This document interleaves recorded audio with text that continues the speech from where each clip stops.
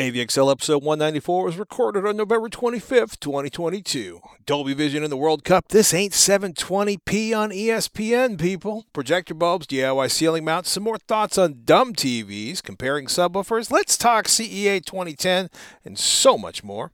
Don't forget, email ask@avxl.com if you got a home theater audio question for us. And thank you. Seriously, thank you. Thank you.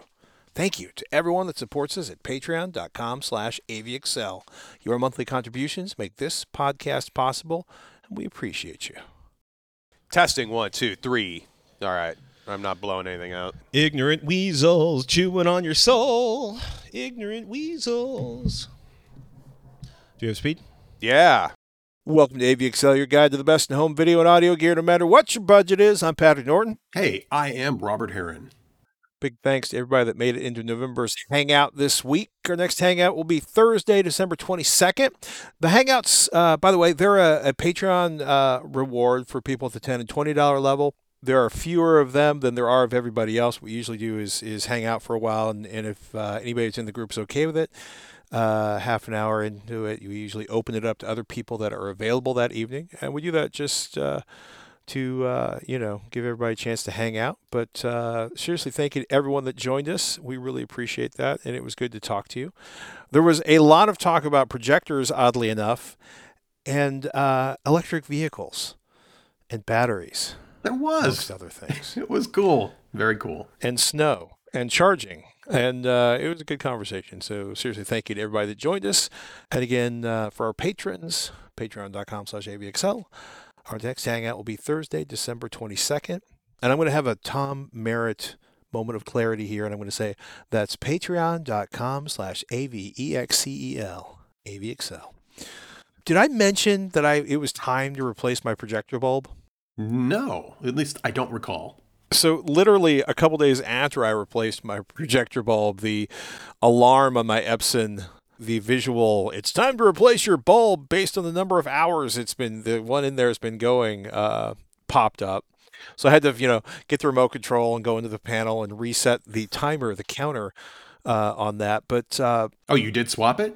I did swap it literally like last week. Okay. Because I had noticed that the brightness, I had a feeling that certain scenes in a certain HBO Max series involving a certain set of dragons would be a little less dark. They're pretty dark if I replaced the bulb. I understand that. So you felt that the warning was applicable when it gave it to you at that particular time? That was a good reminder? Yes. That's cool. That's good to hear, actually. Reminder. It was good to hear. It wasn't the massive. I'm torn, right? Because part of me is like, I was hoping for a massive increase in brightness, but that, of course, would be that you had thrashed the bulb. Or even black level. Projector bulbs wear out over time, right? They get darker, right? And there's a reason I get excited about laser projectors with 20,000 hour illumination devices built into them, i.e. lasers. True. A factory ELP LP89 replacement lamp is $330, an Epson branded one. I have been using a company called Pureland Supply for a long time, for at least two projectors. They have like sort of their carriers with a genuine Osram bulb inside of them. They cost about $135. A bit reasonable. More reasonable. Yeah. Somewhat more affordable. I had a smidge under 4,000 hours on the original bulb. The rating is about 3,500 hours. But when you look at the cost of bulbs over the life of a projector, we're talking about $675 in aftermarket bulbs. That would be $1,650 in factory bulbs if I'm looking at 20,000 hours of use. Shout out to Projector Central. They do a really nice job helping you find legit bulb suppliers. If you look up the bulb you need to buy for your projector, they probably have an entry and it lists places that have it in stock and the ratings from Projector Central users, viewers, readers. Nice. I mention that because you don't want to spend $330 and get a fake bulb. So I generally either buy my bulbs directly from Epson or I buy them from Pureland Supply or a short list of places, just because nobody wants to pay for rip-off prices. Yeah. No kidding. And that's just a good thing to remember if you are getting into the projector space and you plan to use it as a primary display with, regular hours a day or per week. The lamp modules in bulb-based projectors are consumables. And it's good to be prepared. At least get your source for your next lamp ready to go and have that in the pipeline, so to speak, before you need it. While we're on the subject of projectors, I was helping out a friend with a ceiling mount install for a new projector they were looking at. And it came down to, and this will be the same case for anybody doing something similar, we're talking about front projectors, not ultra short throws. So these are typically placed much further away from the screen. And you have to keep in mind, if you're going to do something like a ceiling mount, what is the optimal location in order to produce a perfectly rectangular picture without a lot of fussing around with unwanted controls, so to speak, to help kind of correct that sort of thing.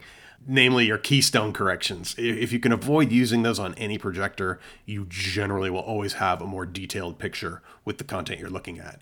And I will say right off the bat, the projector calculators you'll find on either the manufacturer's website or at a great resource like Projector Central, that is a wonderful starting point for just punching in the numbers. Specifically, you'll be focused on something like your particular screen size, 100 inches, 120 inches, 150 inches, whatever it is. You put that in and you lock that figure with your particular projector and you click the ceiling button.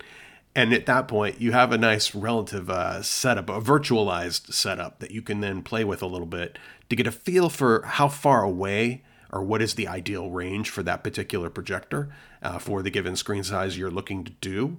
And when considering those values and where to place that projector in the room, remember that everything is measured relative to the center of the lens itself. Don't forget to factor in the fact that the lens might not be in a relatively center position on the projector. It may be skewed to one side or the other. Always maddening. Yeah, a little bit. It can be if you're just going for that perfect center feed of a lens right to a screen, which is really what you're looking for. Right. Also keep in mind that having the projector closer to the screen is always going to result in a brighter picture. So if you're dealing with even a slightly light challenged room, that's something good to keep in mind. If you can offset it to the closest position, you'll get a little extra pop out of that picture. And in this case, we were looking at something from Epson called the Home Cinema 3800, a pretty popular projector that's currently on sale at about, I want to say, $1,300 on sale price and about $1,500 normally. It provides a little bit of vertical and horizontal lens shift, so that gives you some wiggle room if you don't get the projector in exactly the right spot or right on the center line. This allows you to then slide that picture around a perfectly rectangular square picture, so to speak, and slide that around a little bit, regardless where the projector might be actually placed, if it's not perfectly set up, center of the screen or wherever it needs to be. And that was something else I kind of picked up with the calculators like you have from Projector Central and directly from the manufacturer. It'll also tell you like how far away from the ceiling or how far in space you will need to hang this projector. Can it be right on the ceiling surface itself? Or not? Is the lens shift in any given direction going to be enough to compensate for what you have in mind versus where that projector is actually going to need to be? And in the case of that 3800, I was a little surprised to see that it really would be best. Its ideal position places it about 25 inches from the edge of the screen, from the top edge of the screen, with something like a 100-inch projector screen. I just want to take a moment to shout out that lens shift can be a real lifesaver. You know, we always avoid keystoning like the plague because it reduces sharpness. But lens shift, especially if it's motorized and fairly easy to implement, will allow you to shift. I think I've got the better part of 3 to 4 feet of vertical shift and a couple 3 feet in horizontal shift or range. It's like, 47% of the screen or 96% of the screen is the horizontal and vertical range. It's basically half the vertical height of the image or half the horizontal width of the image. In this case, because I have such a peculiar ceiling it's hanging on, it allowed me to shift it over by like 18 inches, but still have it centered without any massive loss in light. One of the benefits of having a projector like yours, the more premium projectors typically will offer a greater range of that lens shift function. Because effectively, once you get that projector hung up and it's shooting a rectangular picture at the wall or the screen or the wall that screen is on, Once that's done, and that's using no keystone correction of any kind, just its neutral way of hanging, then that's where you take that lens shift function then and slide the picture around to get it right where you want to on the screen. And keep in mind, too, if you do use that to any extreme, be it horizontally or vertically, that is similar to using zoom on the lens to tighten the picture down. That will sacrifice some brightness in the image overall. Nice. It's sometimes just tough to know, like, hey, I'm going to have to hang this projector much further down than I thought I would. Right. Versus like, since I'm only operating within about a 2-foot budget in terms of the distance the projector can be from the screen, it's just another thing I need to keep in mind in terms of just figuring out where the best place for it would be in the room. It's nice to have options. Yeah. Especially if it doesn't require you to like buy a completely different lens package, which is a super high-end projector thing that we will not discuss at this time. That's a little tip action for those front projector owners out there compared to the folks dealing with ultra short throw and the unique problems of them. And we'll maybe get into that some other time. So St. Louis is a soccer town, I feel comfortable in saying. St. Louis City Soccer Club, they just opened up their new stadium, which is probably going to have the best food of any stadium on the planet because they've gone to some really beloved local restaurants to provide the food services there. I'm really kind of curious to get over there. And I mention all this because everywhere I go or everywhere I've been in the last couple of weeks, the World Cup has been on the television. Except for, I think there was a football game on at one place. Having the Rams and the Cardinals having left St. Louis, there's a little bit of bitterness in the sporting community. But man, soccer is everywhere. And I was laughing because, you had the title on this Comcast Plus Live FIFA World Cup plus Dolby Vision. And I just remember laughing because I was having a conversation about ESPN, which basically still uses 720p for their live sports ball events. It can be painful. Yeah, I found this Forbes article different. describing that, yes, here in the U.S., you actually can get live, they're claiming live 4K match coverage as delivered in the Dolby, quote-unquote, premium HDR format, which is Dolby Vision. We hope. That kind of surprises me. Yeah, exactly. Okay. How are they doing that? Typically, that's not something I would have associated with a live broadcast, and they are claiming it will be some live content. If you happen to have the right equipment, which includes an X1 box, and I'm thinking you probably have to have some sort of a 4K subscription package to Comcast or Xfinity. And in that case, if you have all of the above and a Dolby Vision compatible TV, you are going to see something, I think, very new and very unique, especially for live broadcast and it being in the Dolby Vision format. Of course, they are going to be broadcasting this in HDR10 as well, so it will be compatible with TVs that perhaps don't exactly support Dolby Vision, but that's okay. Mm-hmm. Yeah, I'm more curious just to see how much live content is actually being delivered in this format, or is it all of it, really? And is it actually live? That's the other big one for me. I have a feeling this is like at least time delayed a little bit to make the production of it in that format easier. Definitely sounds highly desirable either way. And I'm sure this is also making acquaintances across the pond in the UK smile a little bit because they are enjoying a rather colorful and detailed HLG format from BBC's iPlayer video service. And a calibrator I'm aware of in the UK named Phil Crawley, he actually tweeted out that he found, I believe it was the Brazil game, and the yellows in particular just stood out, and it really made for a more lifelike viewing experience, or more like looking through a window or actually kind of being there. It's pretty cool. Yeah, anything that gets, I'm hoping this is all in 4K streaming, but at least in a more colorful format, be it the high dynamic range formats of either HLG or Dolby Vision. They expect 1 billion people to turn into the final, or to be watching the final, or to watch the final. Totally. It's just a massive, massive audience. I'm going to assume iPlayer is also like an app-based service as well. I should probably look that up.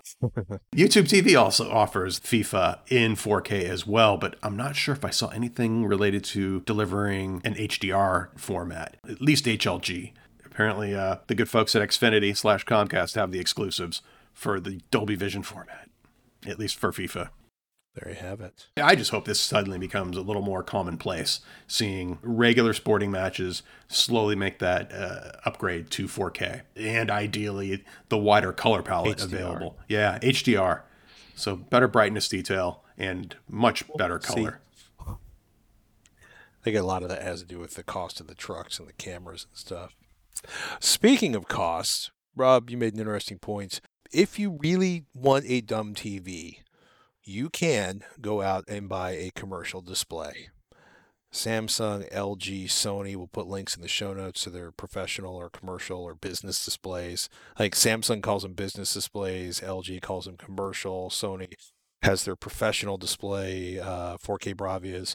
You mentioned the upgrade you were doing to, I believe, your motor coach. Or the Samsung panels you had for your trailer were actually business class displays, and that got me to just take a quick these look are used to and see what was they cost available. me like $50, So this was I hear you. This was a matter of convenience, and anything will be better than the piece of trash that came with the. I will stop now because I think everybody's heard me go off, and my ZOMG, RV AV equipment is the worst trash on the planet. At least the stuff that comes from the factory, so I'll stop. But when you look at commercial displays, right? Can you get HDR? Can you get all of the things we want so desperately for our home theater experience? I believe you can get anything you want, and that even includes rather expensive installations, something like LED signage style displays like Samsung's The Wall. They call that effectively a micro LED, where they're actually using LEDs, lots of them, to create the picture that you'll see, and those can be scaled out rather large. At least through LG and Samsung, in their commercial and business class displays. That includes things like what would be used at, say, a hotel or a hospitality suite, where you need certain control over that TV to be able to lock it down appropriately for the given use case. In addition to things like 8K displays, and you have, as far as I can tell, full performance and all of the current display technologies out there. It's what is the budget and what is the specific thing you're looking for. I imagine some of these technologies can get very expensive. If I needed a hotel TV or an interactive touch display for the classroom or just something that's literally digital signage, they had stuff at every price point, and it's just kind of fun to take a look through some of that just to see what else is the quote-unquote TV actually used for in business and in education and, retail or live events or what have you. There you have it. Yeah. Quick update. If you are a fan of Disney Plus, I will say I'm getting through the last bits of Andor, which has been really fascinating. I will also say, just as fascinating is the Marvel crew put together the Guardians of the Galaxy Christmas special, which has a full 1970s Christmas special vibe going on, which I'm looking forward to watching, especially since there is a musical element there from a band I am a big fan of. But Disney Plus, which has been growing like a weed, they are going to be delivering new prices when they bring in that Disney Plus Basic. That's the ads. The Disney Plus Basic, $8 a month. You get Disney Plus with ads. The Disney Plus Premium will be going from $7.99 a month, $79.99 a year to $10.99 a month and $109.99 a year. That's the one where you get no ads and you can download Disney Plus content on your device to watch it when you travel. So if you want a deal, pay up for Disney Plus, pay for your year in advance by December 7th. Otherwise, you'll be paying a significantly larger amount of money monthly or annually to get your Disney Plus going on. Indeed. I look at Disney Plus a lot of the way I look at HBO Max right now, in that the back catalog on both of these streaming services is ridiculous and extraordinary. Totally. Take advantage of it while you can, people. Big shout out to all of our patrons. We've been going through and we've been listing out some of our patrons. We basically started with our very, very first patron, and we're working our way up to, I suspect, sometime in 2023 we'll have gotten through everybody. But yes. A big shout out to coming sooner than Bruno later. Foley. Oh my goodness. James Wilmot, Melissa Fay, Age Dolls, and None, a.k.a., well, you know who you are. There's a sandwich in your URL name. I'm just going to leave that there, keeping you secret since you have chosen None as your name. This is true. Big shout out to everybody who supports us. Our patrons get access to things like our Hangouts and be able to message us directly on patreon.com/avxl. We're working on some more perks for our patrons, but seriously, you make it possible. You make it possible for Rob and I to put the time into this and to cover the costs of hosting and all that good stuff. And we want to thank each and every one of you for being our patrons. Patreon.com/avxl. Keep an eye there for the deets on our next hangout, which will be Thursday, December 22nd, and we'll get the time out to you. Although this last one, we're 6 Pacific, 9 p.m. Eastern, worked out pretty well. It did. But keep us posted. Viewer questions. Laura Balsam posted on patreon.com/avxl. What is the difference between Dolby Light and Dolby Dark? The light one seems too bright. The dark one seems too dark. Would it be a good idea to use Dolby Light and lower the screen brightness? I have a Sony A90J. Glad to hear that things have calmed down for you, and I look forward to future episodes. Laura. Thanks, Laura. And thank you. It's actually, things have stabilized a bit, which I appreciate. Good we should probably talk about what Dolby Light and Dolby Dark is first. Yeah. Are these presets? Effectively, on the TV, when you play Dolby Vision content, open up the menu and look at the picture settings, you'll have 2 different options for Dolby Vision. One labeled, I believe, just Dolby Vision Bright and Dolby Vision Dark. Dark is just too darn dark, to be honest with you. In my opinion, it practically crushes the dark detail to the point you can't see it. Those shadow details are just indistinguishable from pure black. However, bright, as you mentioned, it might seem too bright, but it's the one that's going to give you the best detail, especially in the darker grays or in shadow detail. It will be more correct. And that is just kind of the way Sony has decided to do this. Actually, to make a quote-unquote darkroom preset that's too dark even for a pitch black room, I would say just stick to the bright setting. I would not recommend adjusting the screen brightness unless that would be the only thing I would adjust. I'd be hesitant to even touch it because even with HDR content on a TV like that, it's not as if everything is a solid white screen or just intense bright imagery constantly. One of the more common complaints I hear from Sony OLED owners, especially like you with your A90J, is that shadow details can and do look crushed. And the best way around that, at least for right now, unless you go with professional calibration, of course, which does really do a good job of fixing that particular issue, is to simply stick with the bright picture preset for your Dolby Vision content. Try not to lower the brightness, but if that's your only option, that would be the one I would suggest doing to eye comfort and enjoy. For any HDR TV, you should not be messing with contrast or brightness of the panel with that particular content. It should be already set to maximum, and the whole video chain kind of depends on those settings being where they are by default. That's why I'm hesitant to say make any adjustments at all, even to brightness. But if you are going to make a decision to make that a little more eye-friendly, the brightness control or the OLED light level control on LG TVs is the one to adjust. I'm hesitant to even say that. I'd rather people just stay away from it altogether. There you have it. Leave your OLED alone, or leave at least your brightness setting alone for your HDR content. Anyway, done. Copy that. We got an email from Garrett. He says he has a 77-inch LG CX OLED TV and that the quality of the picture at night is great, but during the day you can see a constant reflection of the windows on the TV screen. Curtains are not an option for Garrett, and he's, quote, looking to replace it with an 85-inch TV that hopefully would have better anti-glare screen or maybe a brighter TV to fight the glare. Would that be a better solution? He's considering Samsung's QN900B or the Sony XR85X95K. Really enjoy the show. Thank you, Garrett. Thank you, Garrett. Yeah, basically you've got brightness, you've got sophisticated screen coatings or surfaces which work better the brighter the television is, or the more you can reduce the sun. What do you think? I think that those are two of the more expensive TVs on the planet right now, so the budget must be pretty decent, especially for those screen sizes that Garrett mentioned.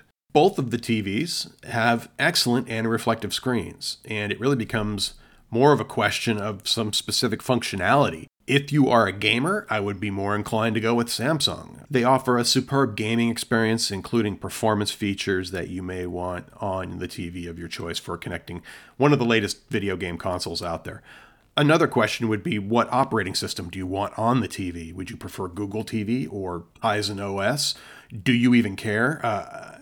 In which case, you could always go with a third-party box, be it like an Apple TV 4K or something like a Roku Ultra that you could just simply plug into one of the available ports on the TV and do it yourself. When it comes to the operating systems, I guess I would be more partial to Sony TVs, especially the out-of-the-box settings. Their attention to things like video enhancement and detail and providing very good processing overall. But there really is no wrong choice here. Those are two excellent, arguably the best LCD from either company for 2022. And if one was at a particularly better value than the other, I know for a fact, at least on Amazon, that QN900B, especially in the 85-inch size, that did not come down at all for Black Friday. It's over $5,000. It's like $5,500. Those are investments. Both of those TVs would be excellent choices. They both incorporate very effective anti-reflection screens that are able to deal with harsh room lighting or maybe a bright window in the background or two. I think it's more of a question on what you really plan to do with that TV most often. If you were a gamer, I'd be more inclined to get the 900B from Samsung. If you have a particular choice of operating system you would prefer to be on the TV, well, this will be a choice between Google TV or Tizen OS. I would say I'm probably more partial to Sony TVs for movie watching. But when it comes to any kind of gaming, I'm looking at a company like Samsung, and a TV like the QN900B as a 8K display would be just glorious, especially at 85 inches where you can really start to appreciate that kind of a resolution. I think either one of these are going to look gorgeous. Oh, hell yeah. Yeah. Nothing wrong with either one of those No, televisions. they both have similar brightness. They both deal with reflections nicely. It's just more of the certain features and your preferences that really come down to yeah, no bad choice at all with either one of those. We talked about outdoor TVs last week, specifically a television that was going to be outdoors. The person building the deck recommended the incredibly expensive weatherproof television. We talked about that extensively. We got a great email, or I should say a post on patreon.com/avxl from Tom Kane. He says, regarding outdoor TVs, your answer, and honestly, this is Rob's answer, to just use a cheap TV is the right one. I live on Oracoke Island, North Carolina, part of the Cape Hatteras National Seashore. That's so cool. I've had an old Sony 720p TV out on my porch for nearly 6 years. The only time I take it down is for hurricanes. The humidity is high in the summer, and it has gotten wet many times. It just keeps on trucking. Whenever it finally craps out, I'll upgrade the bedroom TV and move the existing one to the porch. Having spent a fair amount of my adult life living near the beach on the East Coast and the West Coast, that's impressive because the air gets salty and everything that will disintegrate does. So 6 years out on the porch is very, very impressive. Tom, thank you for taking the time to send us that info. Man, those old Sony TVs were tough as nails too. And I assume the new ones aren't bad either, but there's more than a few old Sony televisions out there. Probably quite a few CRTs still in daily use. Oh my goodness, that's a frightening thought. We got a great email from Jake. He emailed ask@avxl.com, and he's looking to buy a new subwoofer. His Klipsch R112SW, quote, has a popping sound when doing large explosive or sci-fi spaceship sounds like the scene from the opening of the first Star Trek in the Kelvin time frame when Kirk's dad sacrifices himself to save the crew. It doesn't do this at any specific frequency or during music. So for music, this subwoofer is still okay, that old Klipsch. But when you get the big, moving a lot of air, boomy stuff, things go wrong. Jake goes on, I figured at first a larger subwoofer would solve this problem. However, after your talk on frequency response, I've been looking closer at that, not just that it can get low, but that it doesn't fall off a cliff. I noticed an anomaly when looking at that. Not only do the numbers suggest that the KEF KF92 goes lower than most other subwoofers in its price range, it also seems to have a smaller decibel range than many in its price range as well. The rating quoted from Crutchfield is 11 to 200 hertz plus or minus 3 dB. So let's pause here for a second because there's a lot to go through here. That KF92 packs a pair of 230 millimeter, that's 9-inch drivers, in a force canceling arrangement. That means basically the magnets are back to back, so they're centered on each other, firing in opposite directions. First time I saw that was from a German subwoofer about 20 years ago, and they were like, it's not going to bounce around the floor. You can put your drink on it, it won't move. Each of the speaker is fed by a 500-watt amp. There's one for each driver. There's 1,000 watts of amplification in that box, and it's a fairly small box, like 14 by 14 by 13, give or take. And they have KEF's Music Integrity Engine, essentially DSP sound processing. They call it Intelligent Bass Extension, and it optimizes the relationship between the amplifier drivers and cabinet, while placement-dependent EQ allows for seamless integration in any room, which basically says we have smarts in this that tries to optimize the output from the subwoofer. Look, I'm obsessed with frequency response, especially on speakers. I want it as flat as possible. I want it to go as low as possible. Right. I honestly do not much care what subwoofers do. Somewhere about 120 hertz, a subwoofer is dead to me. No disrespect to the subwoofers. For a subwoofer, you're looking at sub bass, especially like 20 to 60 hertz, and the low end of low bass, which is bass is like 60 to 250 hertz when you look at kind of a frequency chart. Here's where things get interesting. When you look at an equal loudness curve or contour, actually, which started with audio research many, many years ago, which I'm not going to go too far into. Essentially, if you want to hear the same loudness with a pure, steady tone, which I'm going to point out right now is not music or a soundtrack, unless you listen to a lot of, bells being played with one bell playing at a time. Essentially pure steady tones, it's easier to hear differences in sound levels. 11 hertz to 200 hertz minus 3 dB is cool, but how loud is that minus 3 dB, right? I could have 11 to 200 hertz at 40 hertz. I could have 11 to 200 hertz at 90 hertz. I could have 11 to 200 hertz, minus 3 dBi drops down 3 dB from its peak at 110 hertz, right? You need a lot more energy or decibels down low. If you're listening at 60 dB between 1,000 and 2,000 hertz, you need 80 dB at 100 hertz and 110 dB at 20 hertz for your ear to think that that level sounds the same. Essentially, your ear processes the audio at the very lowest frequencies, at the very highest frequencies, a little bit different from the bulk of what it hears in the middle frequencies. Right. This is a very long way of saying subwoofers need to play really, really loud to keep up with the rest of your systems. KEF basically says, we have sound pressure levels up to 110 dB. That's nice. But you don't really know 110 dB of what? 110 dB for a second, 110 dB at this frequency, 110 dB for the full range. CEA 2010 is probably the best way to compare subwoofers. So that is a spec from the Consumer Electronics Association. It specifies how you measure subwoofer output at a bunch of different frequencies. And a bunch of industry experts, they sat down and they said, look, we need to get this whole subwoofer measurement thing under control. We need to look at the loudness at given frequencies and how much distortion is there. Are most manufacturers actually using CEA numbers in their marketing of their speakers? Is that like a normal thing usually? And in this case, it's just not there. And that's usually information you'll find. I assume, since this is probably a pretty stringent test, and it may not every speaker is going to be proud to actually trumpet what their particular result is with CEA 2010. Curious now, how many are any companies actually including this information? Shure does. Monolith does. Nice. RSL does. Okay. I don't know if SVS posts it on their website, but I don't think they are against it. Where you'll notice is there's people like Brent Butterworth or Aaron's Audio Corner or a couple other places where they typically do CEA 2010 numbers for subwoofers. I would suggest that if a company never ever submits its products for reviews at those sites, and which they may not do simply because they're smaller or more obscure websites, right? It may be because they don't particularly want the CEA 2010 number out there. But a lot of companies that are all about subwoofers, like the ones I was mentioning before, although RSL does speakers too, and Shure does speakers too, and SVS does speakers too, but companies who their core competence is in building badass subwoofers are generally all about CEA 2010.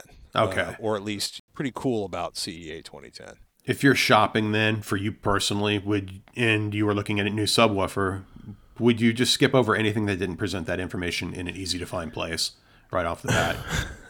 Well, I am a nerd. I became aware a long time ago that there are a lot of things that are called subwoofers that barely exist below 60 or 80 hertz. That can make a healthy difference in a very, very small bookshelf speaker. Totally. But when you want that intensity, and let me say this flat out, there are musical subwoofers. Music basically stops around 30 hertz, right? And you generally, don't It's get more your of a head blown feel. back by bass Yeah. notes. Yeah. Well, I just mean in terms of like there just aren't that many instruments, right? If you're listening to obscure European church organs that go down to like 16 hertz, because they have these massive pipes, that's one thing. But if you're talking about like the lowest sound of a typical instrument from a rock and roll or a jazz group, it's like low E on a bass or B flat on a tuba, which is like 31 to 34 hertz. I prefer the bass response of my favorite, I don't know, say like Netflix Dolby Yeah. Atmos track or something like that. In a movie, Yeah. in movie content, you're going to feel it and hear it, That's especially in where anything the with impact explosions. is. Yeah. The impactful sounds or sound effects I see in content. And that's or here, yeah, and technically. I don't think and the thing is there's kind of a three-legged stool when you're looking at a enclosure for a subwoofer, right? You can have cheap, you can have big, you can have low. You generally, don't get all three. Or maybe you can have small, you can have cheap, or you can have low frequencies, right? Generally speaking, unless you have a huge X max and an insane amount of power, you can't get very low frequencies out of a very small enclosure, at least not on high levels, just because the physics is working against you. I would also want to point out is something to think about with that KF92 is I've seen a lot of places where they think it sounds great for music. And especially music at reasonable volumes. When you're talking about, a THX or Dolby response in a home theater, on a subwoofer, you want a pretty unreasonable amount of noise coming out of that subwoofer. Excuse me, sophisticated and highly, nuanced, low bass, right? But when you look at specs for a subwoofer, the CEA 2010 and having it at 2 meters, because some places listed at 1 meter, right? And the closer you get to the source, the louder it's going to be. But a CEA 2010 for 2 meters is kind of like the only way you can compare clean output across a bunch of different frequencies, right? Right. Something to think about, that KEF subwoofer, KF92, that's a $2,000 subwoofer. I don't think it's on sale right now. I don't think it's going to go on sale anytime soon. And for the price of that $2,000 subwoofer, I could buy 2 or 3 subwoofers from Shure or SVS or RSL or Monolith. Maybe not, their biggest subwoofers, but 2 or 3 smaller subwoofers. Right. Not that you need 3 subwoofers, but 2 can be nice for spreading out the sweet spot for the bass, right? Totally. The thing about this is 2 smaller woofers can behave like a larger woofer, right? Because you have increased air, basically you move more air. But generally speaking, you cannot replace a big box with a small box unless you have massive X max or in and out movement of the woofer and a huge amount of power to move that driver back and forth. For $2,000, that KF92 really has to deliver. It's also, 14 by 13 by 14 inches. It's a very small enclosure. It's a very reasonable box to fit in your home. But you could buy a couple of subwoofers from any of a number of subwoofer manufacturers, and have enough money left over to pay for several years of Disney and HBO Max or Spotify or whatever it is. And I want you to think about that before you go out and spend $2,000 on a subwoofer. That's a lot of money for a subwoofer for the vast majority of people out there. That better be at least 2. Well, I mean, 2. I've seen, 2 would be a good number. if you're, well, there's To start also, with. $2,000 subwoofers where it has 2, 15 or 18 inch drivers packed into a single enclosure. Right? They're beasts. right. But if you need to move a lot of air because you're in a big room, that's a way to do it. So hopefully I haven't gone on too long, Jake, but essentially, that's a nice subwoofer. It's probably not the one I would pick for a home theater. I consider $2,000 a lot of money for a subwoofer, so I want it to have fantastic performance. And I would kill to see CEA 2010 numbers for that, because you could compare it to your existing, like Klipsch R112SW, and even any of a number of other models from a number of other manufacturers out there. CEA 2010, because it specifies so many things, the methodology and how the information is reported, makes it a much more valuable tool for comparing different subwoofers. Sweet. You got questions, follow-up questions, or you want me to explain that in more detail, or want us to never cover that subject again? Email ask@avxl.com or become a patron at patreon.com/avxl and message us there. I need a second sub. So I mentioned my current obsession with Andor and The Peripheral, which may be the first property made from a William Gibson novel that doesn't make me cry. Except there's a campy one, but I won't get into that like to movie see with that. Keanu Reeves.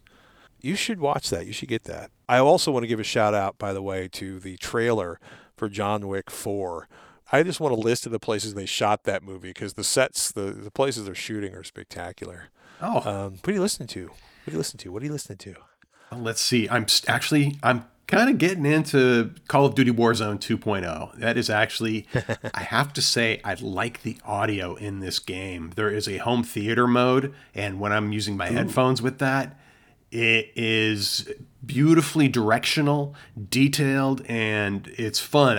I also realize it's been way too long since I've really sat down to any kind of competitive first-person shooter game, and I'm getting my feet wet again. Anyway, one of my favorite bi-weekly podcasts or twice-weekly podcasts, depending on if I'm saying that properly, is on YouTube of all places, and it's Bill Burr's Monday Morning Podcast.